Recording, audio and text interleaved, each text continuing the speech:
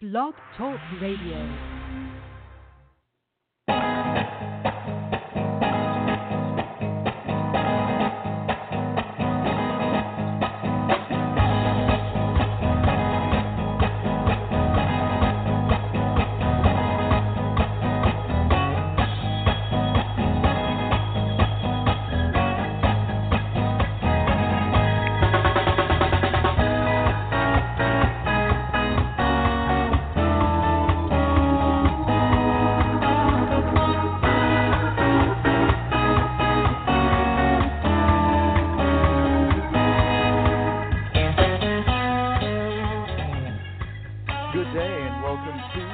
Posey Press Show. I'm your host, Tory Gates, author of the new book, Searching for Roy Buchanan, as well as the Brown Posey releases A Moment in the Sun and Live from the Cafe.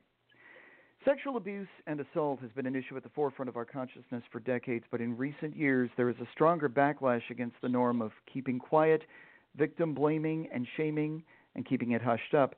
With the Me Too movement has come those willing to stand up and speak out, and more support is coming. Jyssica Schwartz has compiled a series of accounts for her new book, You Are Not Alone. Jyssica, welcome to the show. Hi, thank you so much, Tory. Well, Jyssica, I guess the first question I must ask is kind of a leading one, but what inspired you to collect these stories and write about this issue, and also from your personal level?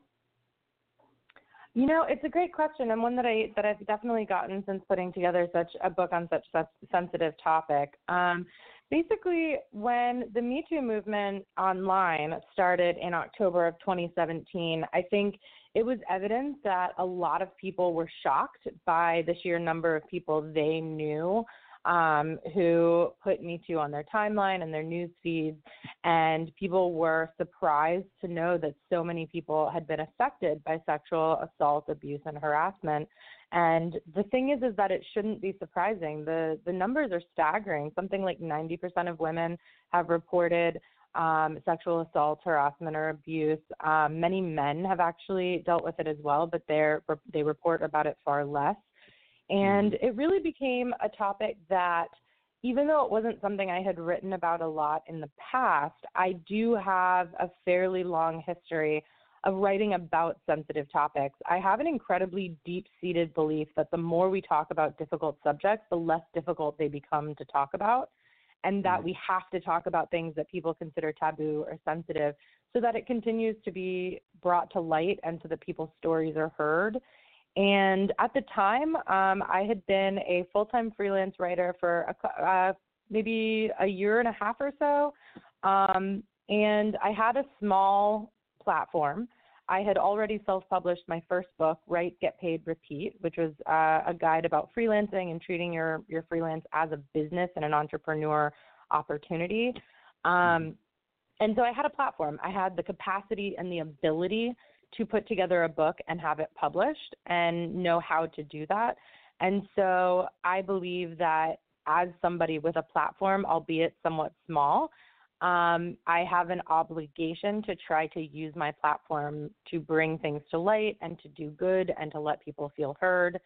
And so putting together You Are Not Alone, I started by just putting a call out on social media and asking people, hey, would you be interested in sharing your story? You can remain anonymous, but would you be interested in sharing your story for a book? And I said that everyone can provide me with a fake name, and they can remain anonymous, but I requested that everyone give me their real age and location. And it was really important to me to show that it literally happens to people of any age in any location. And I ended up receiving about 55 stories from various people, both men and women shared their stories with me. And in the book, I have people as young as 14 sharing their stories and as old as 72.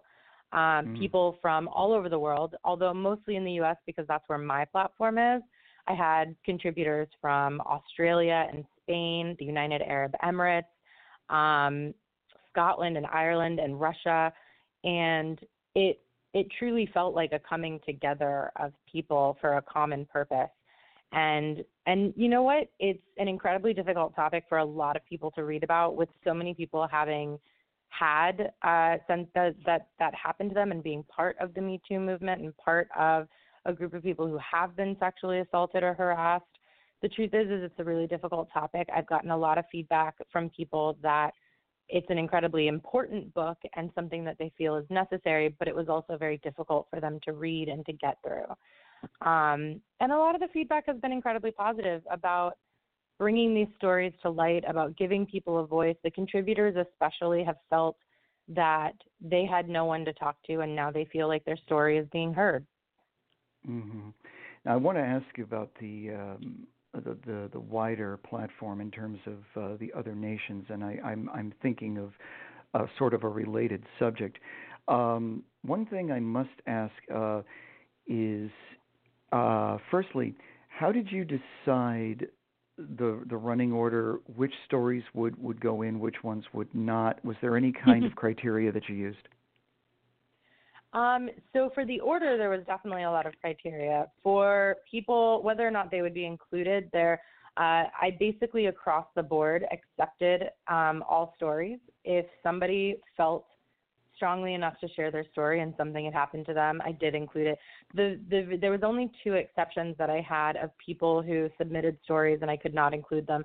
And it was either I think in one case it was a situation where it wasn't sexually related. There was a harassment issue, but it wasn't sexually related, and that's really what the book was focused on, and the person absolutely understood.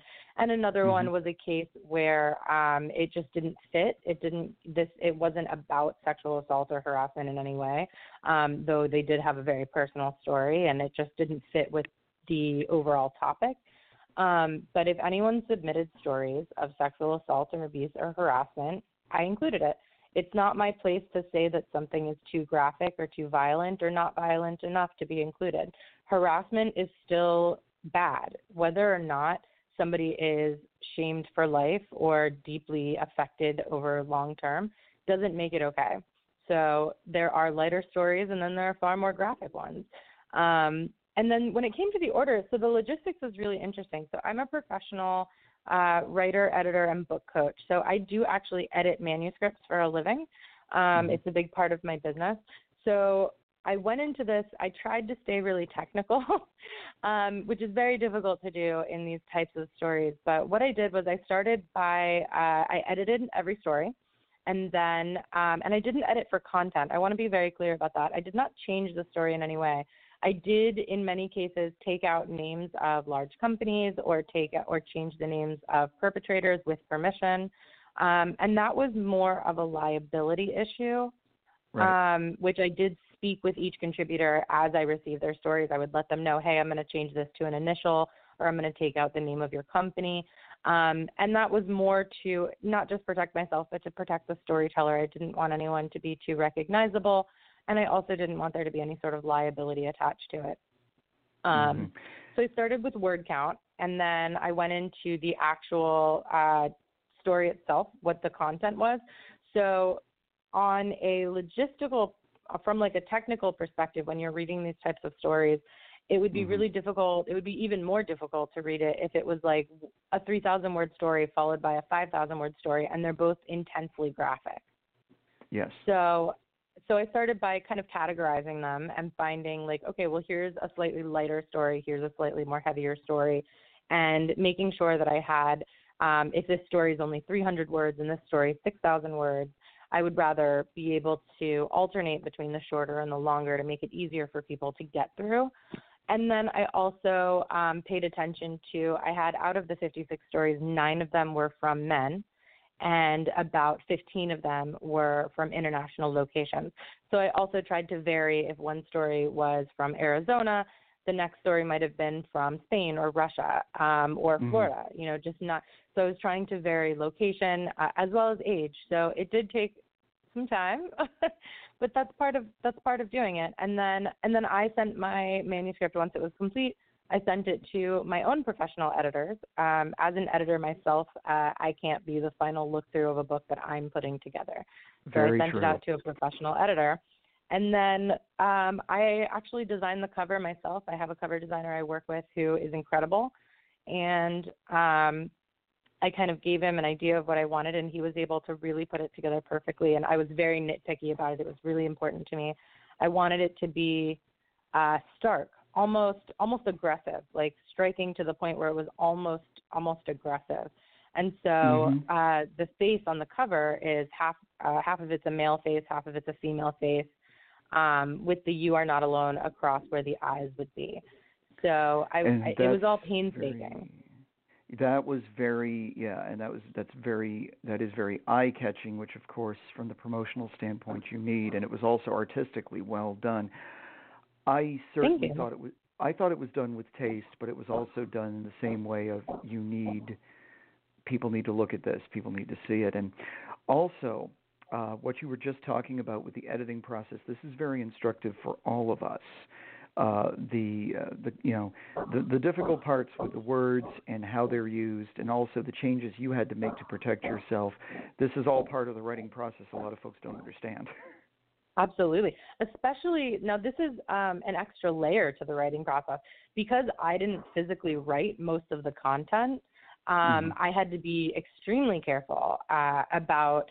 But a big part of it, it's not just liability for me because, first of all, I don't really think that anybody would be coming after me individually, even though by putting this book together, I did understand that I was putting myself in a position where I was almost allowing myself to be representative of these stories. And I'm fine with that.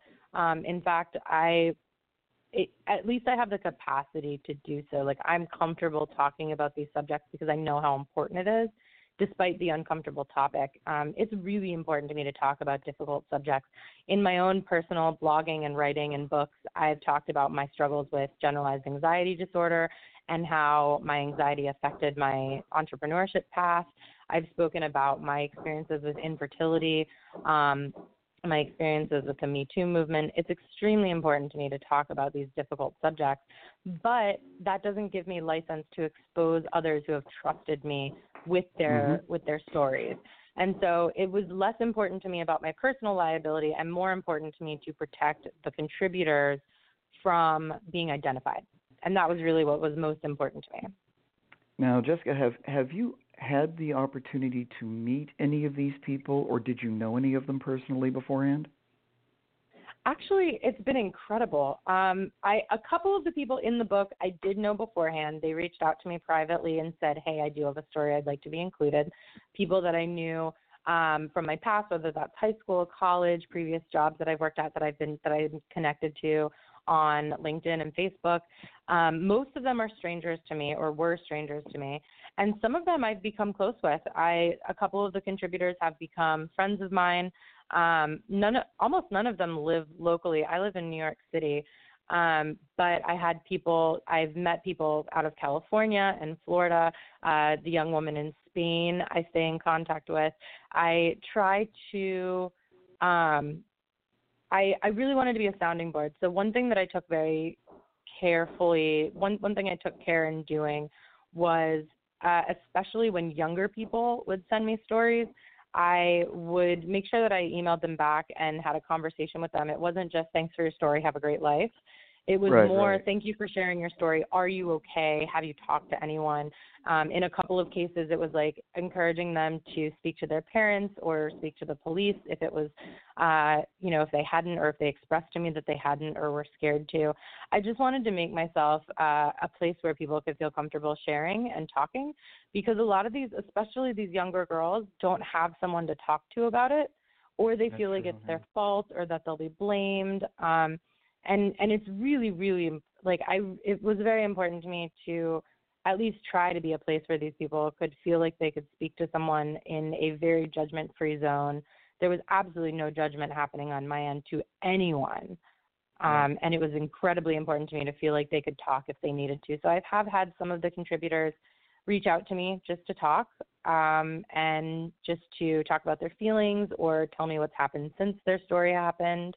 And I'm just incredibly grateful that I could be a person that someone felt that they could speak to about that.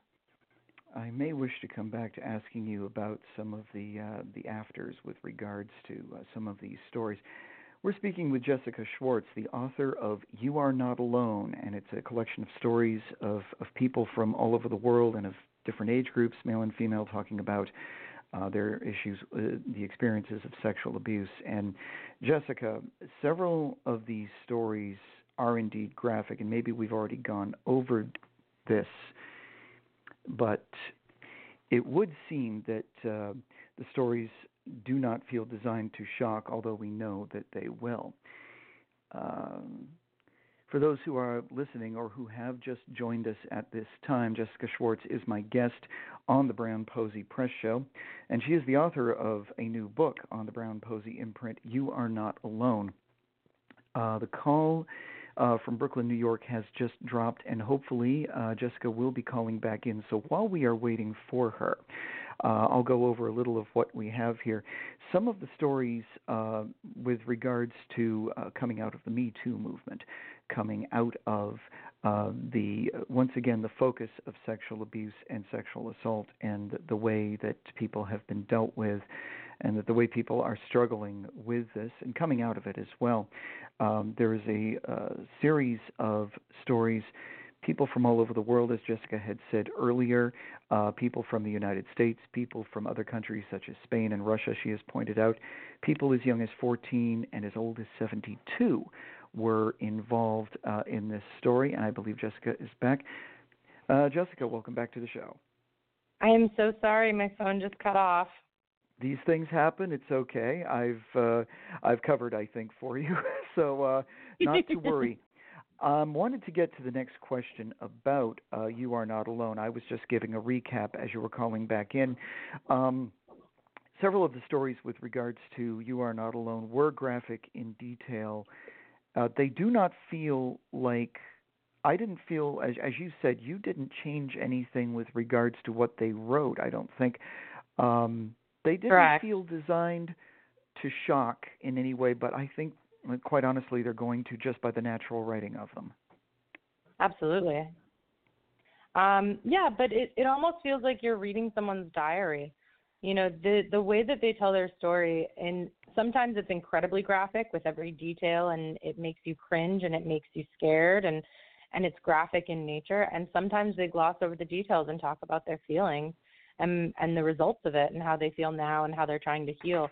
And one of the best compliments I've ever gotten is one of the reviews that was left on Amazon was that they felt that there was an overarching feeling of hope and people healing as a message, which is something that I couldn't have planned for that. I couldn't have designed for it.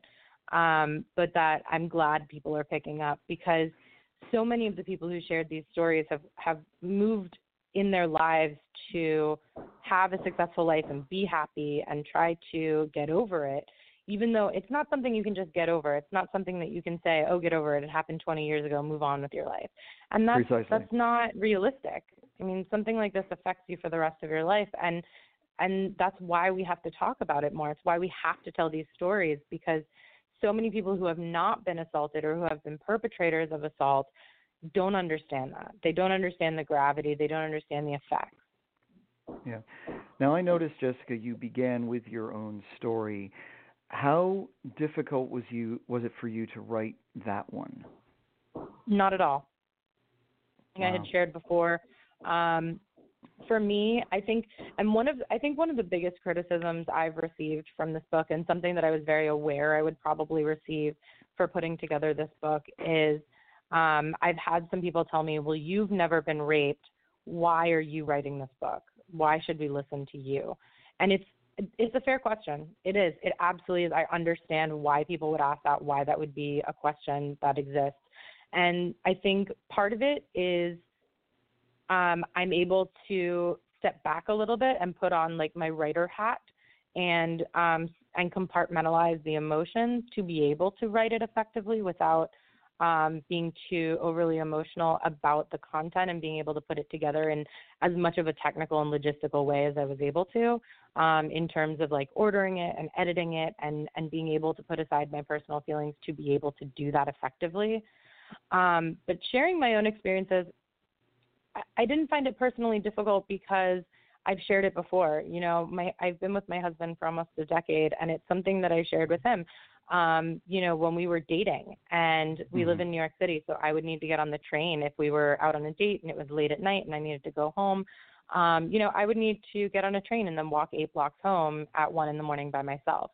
And so it was something that I clearly remember having that conversation with him of why that made me feel uncomfortable and why that was something that I had to pay attention to, and maybe why I didn't want to stay out later or why I was uncomfortable with it. And I remember sharing these stories with him and telling him, like, you don't understand. Being a woman and the fear of being physically taken advantage of really carries on and affects a lot of decisions that women make every single day. What we wear, where we go, how late we stay out, how we get home. A lot of women are paying extra to take cars home instead of taking the train or public transportation because that's more dangerous. Women are taught how to hold their keys with the keys sticking out in between your fingers just in case when you're in a parking garage or walking late at night. We're very aware if there are men behind us on the sidewalk when we're walking somewhere in the dark. And that's something that a lot of men don't even realize is something that we think about because it's not something that they think about. And so I have tried to be very open about that and tried to be very open about those decisions and things that affect those decisions because I just want to open the eyes of the people around me, not in a lectury way, but in a very unfortunately common way that we have to think about things that a lot of men simply don't have the experience in thinking about, so it doesn't occur to them. Well, as I had said to you earlier, I wanted to touch on this story because some of these stories do involve men. Ryan's story in particular is not uncommon, considering when it occurred to him, and also that now that this is out at the forefront a little bit more, it becomes even less uncommon, which is unfortunate. That's absolutely true. And, Ryan's story was interesting because he did not want to share his story. He had no desire to. He explicitly states in the opening of his story how, in the era of Me Too, many are being forced out of not me. He says how at the age of 35, I'm now being forced to face my own rape, which took place when I was 14 because I was living in the not me bubble. He'd suppressed it. He'd pushed it down. He never wanted to talk about it. And with the wake of the Me Too movement, it became too much. He couldn't deny it anymore, and he had to tell his story. And he had to relive it and deal with it now as an adult 20 years later. Which is just as terrifying. I mean, if you've suppressed it for that long and tried to just compartmentalize it for that long and all of a sudden it comes up, it's as if it was happening all over again because for the first time you're trying to actually deal with it. And that's the thing that, here in Pennsylvania where I live and working in journalism, I have had to look at some of the grand jury reports with regards to sexual abuse in the Catholic diocese here. There was one specifically for the Altoona-Johnstown diocese a couple of years back, and then there was a larger one for 6 more, which included Philadelphia and Harrisburg. And needless to say, I had to wade through quite a bit of that, not because I wanted to, but it was part of my job. And the stories included accounts from people who had come forward decades after the fact, and so many of them, both male and female, admitting that they were still carrying this, that they were still dealing with this. And in the case of the church now, and of course I had lived in Boston for 10 years, and when that scandal broke, I remember talking to friends of mine. Now, I'm not Catholic, but I talked to friends who are. Many of them, not all of them, but many of them really felt their faith had gotten shaken so badly. And this is something that shakes people right to their core, even if you're not religious. It goes beyond that. It's and that combines a couple of different major topics, one of which being the idea of religious suppression and repression of those types of things and shaking faith, and the other being the question that so many people, especially older people and especially men, tend to ask when someone comes forward after it happened a long time ago. And the first thing they always say is, why did you wait so long to say something? Why didn't you come forward? And to address that point, I think there's been a lot of explanation about that. There's been a lot a lot of people who, they discussed the fact that they didn't want to be blamed. They didn't want to be shamed. They didn't want to be cast out of their family or cast out of their community or excommunicated in some way. And that their fear of being blamed, because what do you hear? What do you hear every time a victim comes forward when somebody wants to try to refute their story? You hear things like, well, what were you wearing? Were you drinking? Yep. I could be stark naked drunk on the street, and that does not invite any sort of rape or forcible assault. The reality is that we have to remember that young people, men and women, have bodily autonomy. And it's incredibly timely that it's all happening now, obviously, with everything going on with the hot button issues of abortion and everything happening in the state legislations right now. The reality is that bodily autonomy should be an unequivocal right and not a privilege. And the further we try to regulate people's health care and access to health care and restrict things that they can and cannot do in terms of medically, the more we're just saying, we don't believe that you have the right to make your own decisions, and the more we're saying that your body is not your own. And we're perpetuating this cycle of, if your body is not your own, then I can do whatever I want with it, and there's nothing you can do about it. But in terms of religious suppression, that's a very real theme in this book as well, and a very real thing that I heard from many of the contributors. My family was conservative. They wouldn't have believed me. My family was religious. They wouldn't have accepted me because I wasn't pure anymore. Yeah, and to sort of go along with it, that's just perpetuating the denial. Exactly. When we have a lot of these legislative actions that are being done in Georgia as for one, Missouri for another, and they're trying something similar in Pennsylvania. I think a lot of the legislators realize, and a lot of those who are pushing for it realize, that most of these are not going to stick around very long and are going to be struck down. I think they are seeing it as a test case for Roe v. Wade with a more conservative Supreme Court. They think they have a chance to actually overturn it, so this is why they try to push these buttons now. Yes, but as you say, exactly why. But yes, it's also the continual of denial, and that leads me to another question. Since I'm sensitive to this issue myself, one of the things that bothers me and has always bothered me is the denial that a lot of men are in, regardless of who they are or what their station is in life. It doesn't matter. Regarding to the abuse, it just remains hard to change the attitudes of men, doesn't it? It does, and it sucks because I don't like having to say, oh, it's men. I don't like having to generalize that way, because there are men who have been affected as well, and there are men who are, whether we want to call it enlightened, or they understand the issue, or they sympathize and empathize with the issue. But the reality is that it is mostly men and or very conservative, whether that is religious or political conservativeness, who are perpetuating that. When you look at the people trying to push through abortion and reproductive health care rights, it's typically older men. People, and many of them have been accused of these things, and yet we still have them in office. And until we get to a point where it is unacceptable, and we, as a nation, we will not accept these people as our leaders, and we will not vote them into office, it's going to continue. Half the country believes that abortion is murder, and it's you can't legislate, you can't talk someone out of that when it's a religious belief, when it's a deep held, long held belief, you can't talk people out of that. What you can do is, just like in the Kavanaugh hearings, you can continue to bring these stories to light. You can continue to try to make them understand and empathize. But look at what was happening when Roy Moore was almost reelected. Yes. And how horrifying is that as a country that there are voters who are okay with what he's being accused of, and that there's evidence of it. I mean, we have to look at this as a people.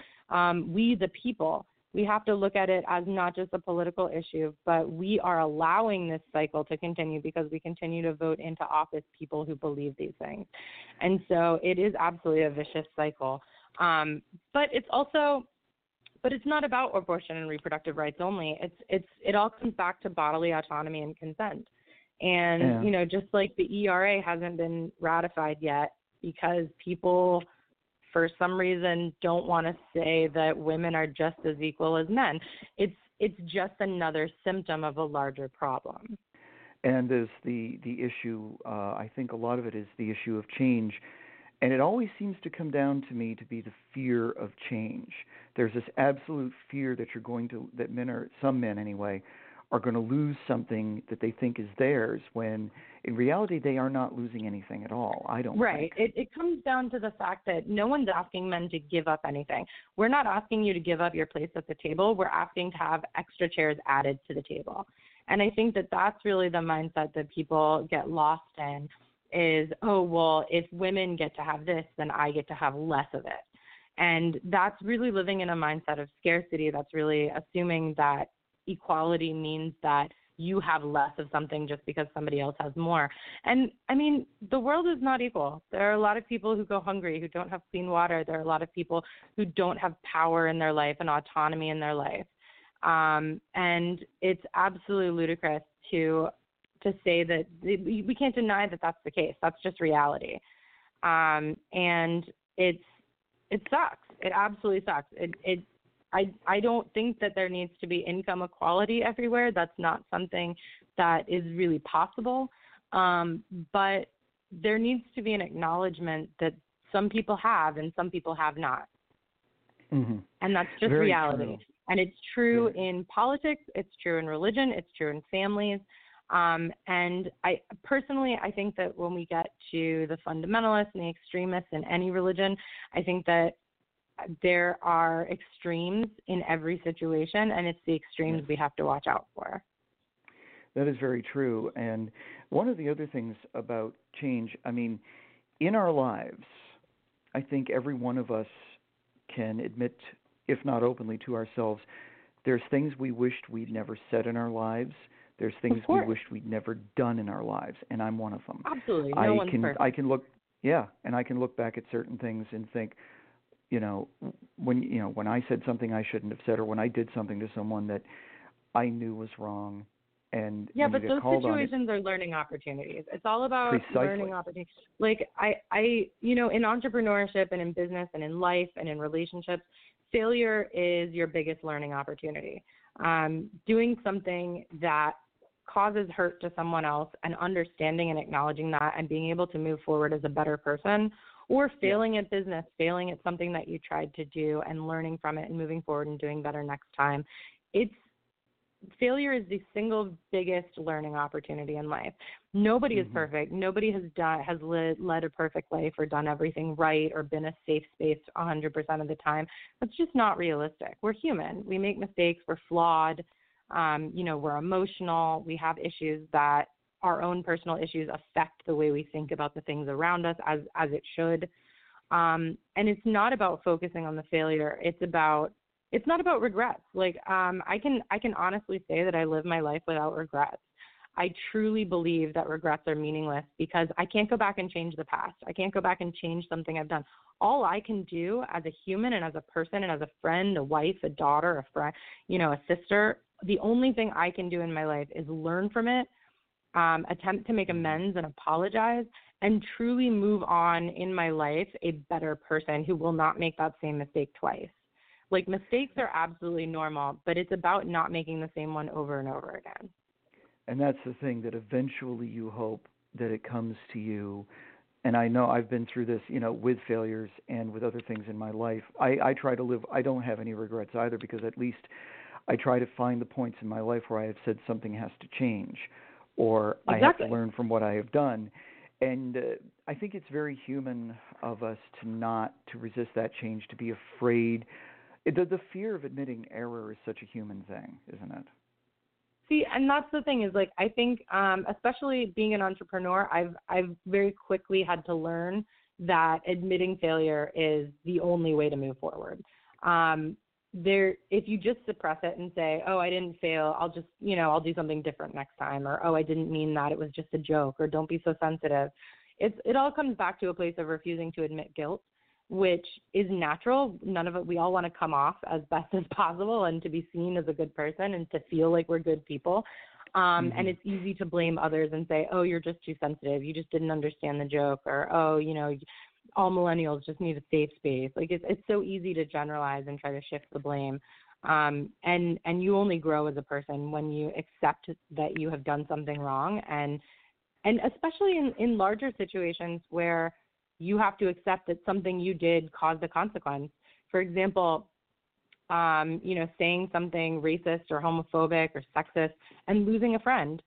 You can't necessarily fix that. You can't necessarily make amends. All you can do is move forward. But people try to shift the blame. They try to say, oh, it's not my fault, they just didn't understand me, or they didn't get the joke, or they're too sensitive. And that's ridiculous. You're a much stronger person for coming back and saying, I'm sorry, I shouldn't have said that. It was wrong because of XYZ, and I won't say it again. And accept the consequences. And people don't want to do that. People don't want to take responsibility and accept the consequences because they don't want to admit that they did it in the first place. Right. Well, there's one thing, too. We talked about the Me Too movement earlier and how it spread via Twitter and social media. If there's any, in terms of social media, it has really ripped the mask off a lot of people. And I have often said myself that the only thing good about Facebook was that it exposed the dark underside of people they would never have put out there in public or in mixed company. Yeah. And it all comes back to you don't think before you hit send. And absolutely. So, and it's 20 years ago, people could say what they Mm. wanted to say and it would disappear forever. And now everything's online and it lasts forever. Yeah. And people are chronic overshares. We always want to be the funny person on Twitter. We want to be the person with the perfect life on Instagram. And, it's interesting. There's actually been studies done that social media usage actually leads to depression in people significantly more often than before social media existed. And it's because we try to put the best version of ourselves online, or we try to be the shocking person. Remember Howard Stern was the shock jock, and now everybody wants to be known for something, whether it's good or bad. And it lives online forever. And in broadcasting, Howard was put up to me when I began in college in the early 80s, not because of what he said or did, because of how much money he was making. Yeah, the attention, negative or positive. Attention is attention. Yeah, and he was a person who I was never a fan of him, but at the same time, I wasn't offended by what he was doing because I understood that he had a platform and he was using it. His sense of humor and his sense of whatever led to that, and he's probably toned it down in recent years, but what it did was it opened the door to a lot of people deciding that they wanted to be just like him. And I remember losing out a job in Boston to a guy who thought he was the Boston version of Howard Stern. And, well, definitely he had more experience than me, and definitely he was a better fit for that job. But at the same time, I listened to him and thought, you're just aping Howard Stern. And what's the point of that? And then, of course, I worked in satellite radio, so I was around some of those folks too. And it just But it's not just that. the shocking. It's really not. It's not just being shocking or saying something shocking. It's I think it's rooted in people. There are people who don't see it as sarcastic, who don't see it as funny, who don't see it for what it is, as shocking entertainment value, and not necessarily as something that someone truly believes. And you have a group of people who are going to think to themselves, this guy's telling it like it is. This guy's saying what I can't say. Or people who deeply believe those things but are afraid to say it. And the truth is when you look at how Trump got elected, from people saying, oh, well, he's just saying what we all want to say. Any president in the past who said they were going to grab them by the pussy, or they openly admit to sexually assaulting, or they cheated on their wife, or, as horrific as some of the things he said, any president in history would not have been elected for that. But we're in a time right now where we're very divisive, and it's become very much an us versus them mentality. And we have people that are going further to the left and further to the right to try to be more shocking and to be able to say, like, no, this is how it really is. This is how I really feel. And we're seeing a resurgence of, not that it ever truly went away, of hate crimes, but we're seeing people proud of them. We're seeing people who are openly admitting to being homophobic or sexist or racist.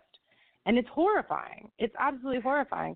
And it's not, it doesn't come down to just him, because, of course, he's saying things and then immediately contradicting himself the next day, and no one cares because he said it in the first place, and there are people who agree with it. And there are people who secretly always agreed with it, and now they feel like they can say it out loud. And the only good thing about it is now we can put faces to names and we know who they are. And it is, that's the thing. I always felt that Trump gained popularity because he read the crowd really well. And he's always been able to do that. He just says what people want to hear. Yeah, I mean, he's it. constantly He's been openly caught lying under oath, and that's not enough for people to say, oh, this guy's a liar. He's whenever he does a speech and someone fact checks the speech and it's like 80% of it was incorrect, people don't care. A lot of people don't care. They hear what they say, what he says, they take it at face value, and they deep down agree with it and want it to be true, so they just don't care that it's a lie. And this is, to me, a problem that I've been seeing I've seen it from the view of the media for over 20 years, maybe even before I even got into this business, that I don't know what the right word is for it, but there are people who really do live like that. They have always lived. Some people live with the blinders on, and they will, figuratively walking about with their fingers in their ears going, la, la, la, I'm not listening to you, I'm listening to what I want to hear. And I'm afraid that now it's public for them, which makes them look a fool, but at the same time, they dig their heels in more deeply, again, with the fear of change. I am hopeful that the butting of heads finally, one end is going to collapse, and I think it's going to be them. It's just the question of how long is it going to take is the big concern.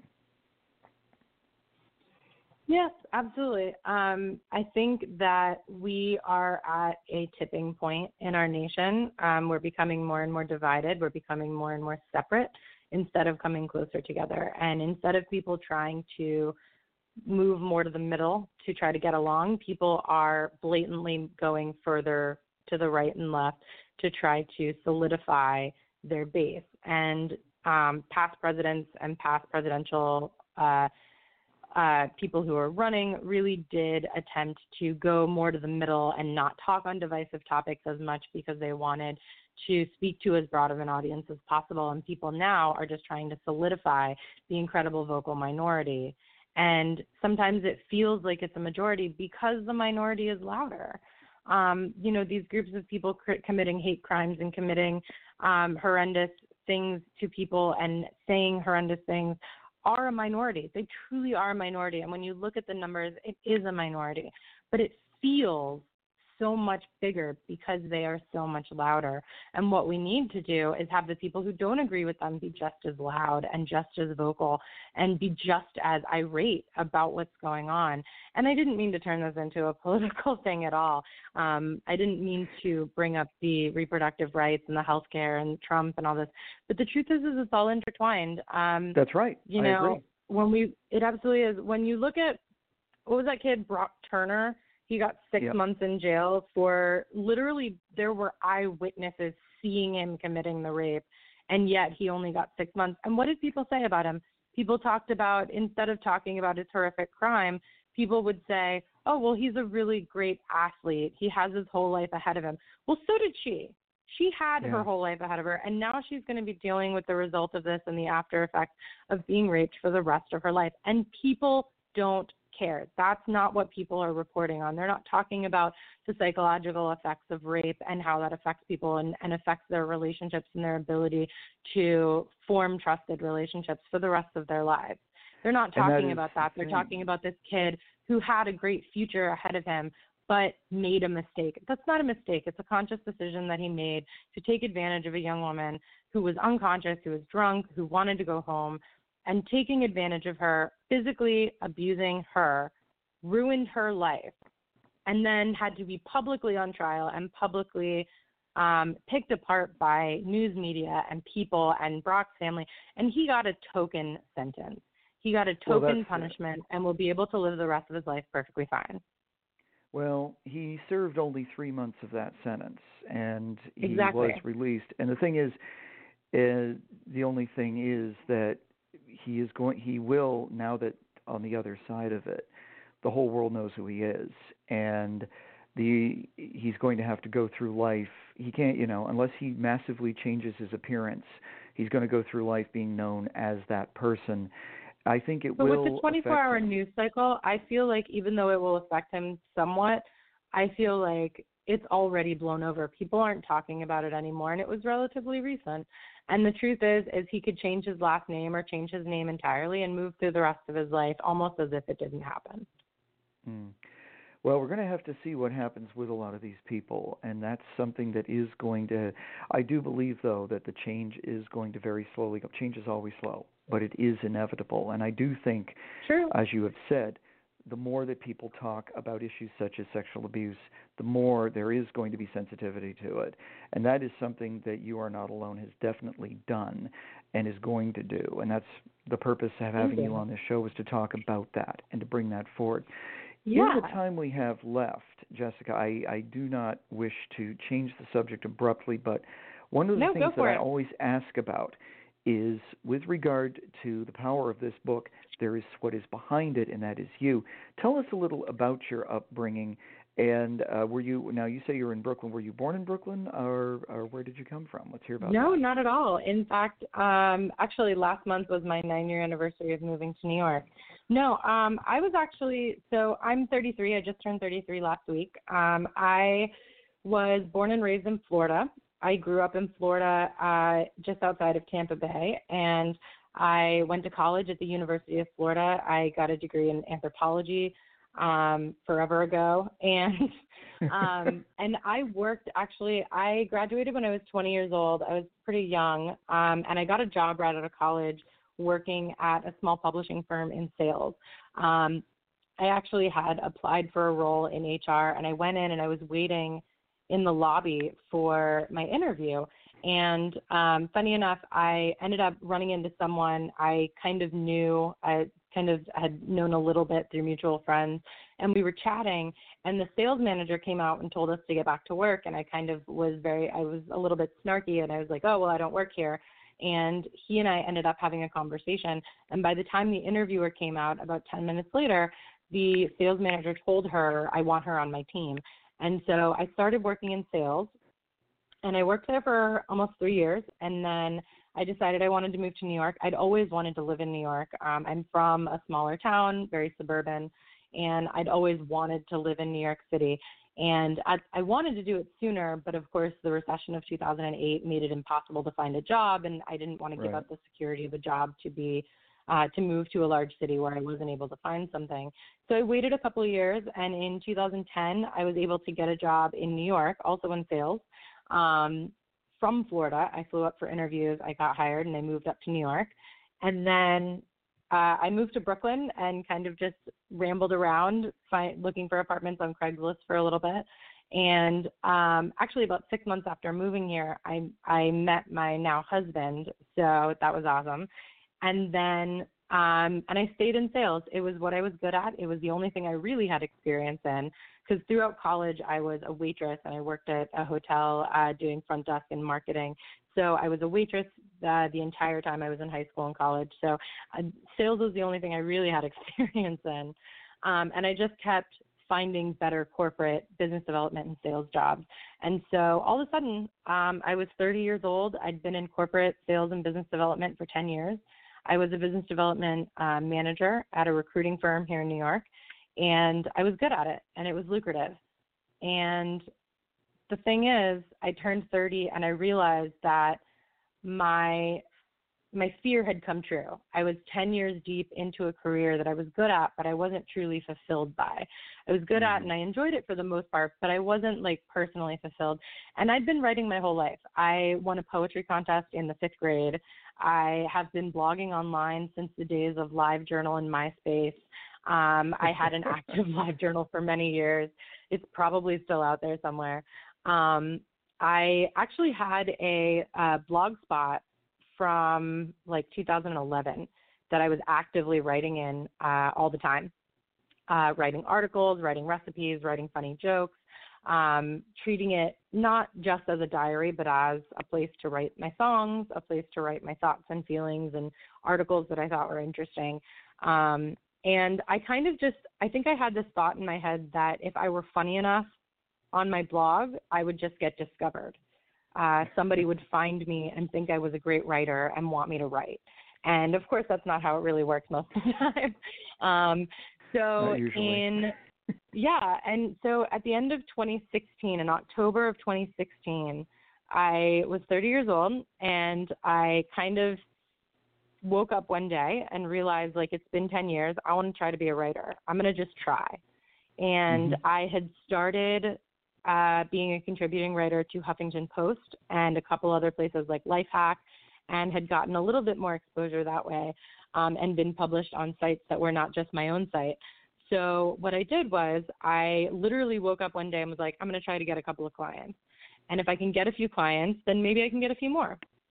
And I just used my sales experience. I went out on Reddit and Instagram and Craigslist and job ads, and I looked for people who needed writers. And I advertised myself, and I responded to ads, and I reached out to people directly because that's my specialty. And within a week, I'd gotten 4 clients. So I had one that needed help with marketing emails, one that wanted me to do some website copy, one that wanted me to edit a white paper that they'd written, things like that. And I was completely honest with them. Like, listen, I'm doing this on the side. I'm new to being a professional writer, but here are some of my writing samples from places I've written. Here's my blog. Here's my Huffington Post articles, things like that. And people hired me. And at first it was all kind of, I was just pulling numbers out of thin air, and I was trying to research what people charge as writers, and I was way undercharging, and I'm sure that's why people said yes. And I learned very quickly. I doubled my prices. I figured out what was reasonable. I learned how to estimate how long something would take me, and those clients referred me to other clients, and I kept prospecting. And in November of 2016, I kind of figured, well, just in case this becomes something, I want to make sure I'm protected. So I filed as an LLC in the state of New York, which is ridiculous. New York is crazy expensive to become an LLC. They require you to publish in newspapers for 6 weeks. It's like $1,000. Wow. And it's ridiculous. But of course, it's a business expense. And I was just working from my couch. I would go to work every day and work my 8:30 to 6, and I'd come home and eat a quick dinner and say hello to my husband, and then work until midnight and go to bed and do it all again the next day.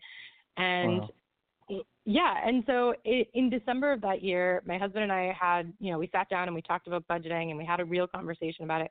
And we decided that if I could make half of my current full-time salary just from writing clients, then I would quit my job and try to do it full-time and just try. Because it couldn't hurt to try. I had a career. I could always go back to sales if I needed to. I had skills, but I wanted to give it a shot. And I conservatively said, well, okay, it'll probably take me 6 to 12 months to get to that point. And by the end of January, 90 days after getting my first client, I was making more than half my salary. And I put in my notice, and I quit my job. And it was the single most stressful and terrifying and exciting thing I've ever done in my entire life. And it was amazing. There has been down months. Now, in the last 2.5 years since I've done this, both last years I have made the same or more than I was making full-time at my regular job. And there have been down cycles and there have been up cycles. There's been ebbs and flows. Sales is a very cyclical thing. Yes. And that's something that a lot of entrepreneurs get scared of, but it is very common. You go through times of making a ton of money one month, and then the next month, a couple of your clients, the project ends or the client goes away, and now you have to suddenly market yourself.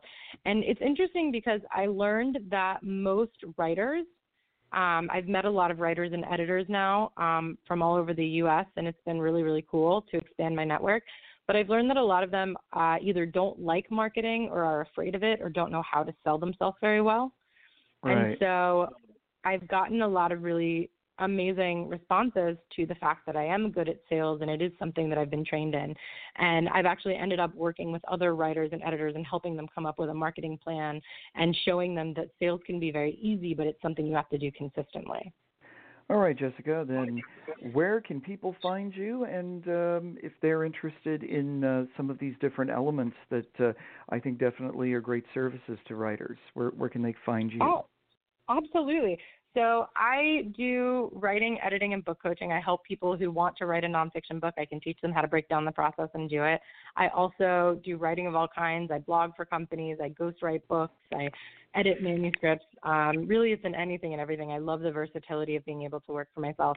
So my main spot that people can find me, I have two places. My blog is medium.com/@JyssicaSchwartz. There's several thousand people there who apparently think I'm pretty all right, which is awesome and something I never expected. And then there is my website, which is just jyssicaschwartz.com. Of course, my name, Jyssica, has a Y in it, so it kind of throws people off sometimes. But realistically, one of my biggest messages is I have two main messages in my writing that I think are really important, and that is that you have to talk about the tough stuff. You have to talk about the personal stuff. That's what makes you who you are, and it's what makes people want your stuff. And then you have the situation where I also believe that writing should be fun and should be exciting and and you should do what you love to do. And I want people to see that they don't have to find a niche. You can be a generalist and have fun with it.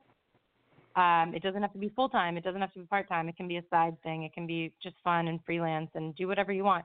But it took me until I was 30 and 10 years into a career to switch to doing something that makes me so happy to get up every morning and do my job. And I hope that people can do that for themselves. And the thing is that Sunbury Press has been an incredible boon to me. I self-published my first book, and I self-published You Are Not Alone. And so many people think that self-publishing is the end of the line, that once you self-publish, you've given up the chance to be a traditionally published writer, and that's not true. Sunbury swept in. I went out and I did the legwork and I researched publishers and I emailed and called publishers, and I found Sunbury Press. And Sunbury Press thought that You Are Not Alone was an important book and something that needed to be said, and they took it on. And it's so important to me to tell other authors that you can do it. You don't have to be published by one of the big five to be successful. You don't have to be self-published and assume that's the end of the line for you, that there is so many opportunities out there. And for me, working with Sunbury Press has been freaking awesome, is what it's been. I've gotten this opportunity that has been incredible. All right. Well, I second that emotion the whole way, Jyssica. We're going to have to wrap it up here. Jyssica, thank you so much for your time. I really appreciate it. Thank you. This was wonderful, and I really appreciate your time. All right. My guest has been Jyssica Schwartz, author of the book You Are Not Alone. And I'm Tory Gates, your host of the Brown Posey Press Show. Look for my book, Searching for Roy Buchanan, on the Brown Posey label, as well as the releases A Moment in the Sun and Live from the Cafe. This is the Book Speak Network.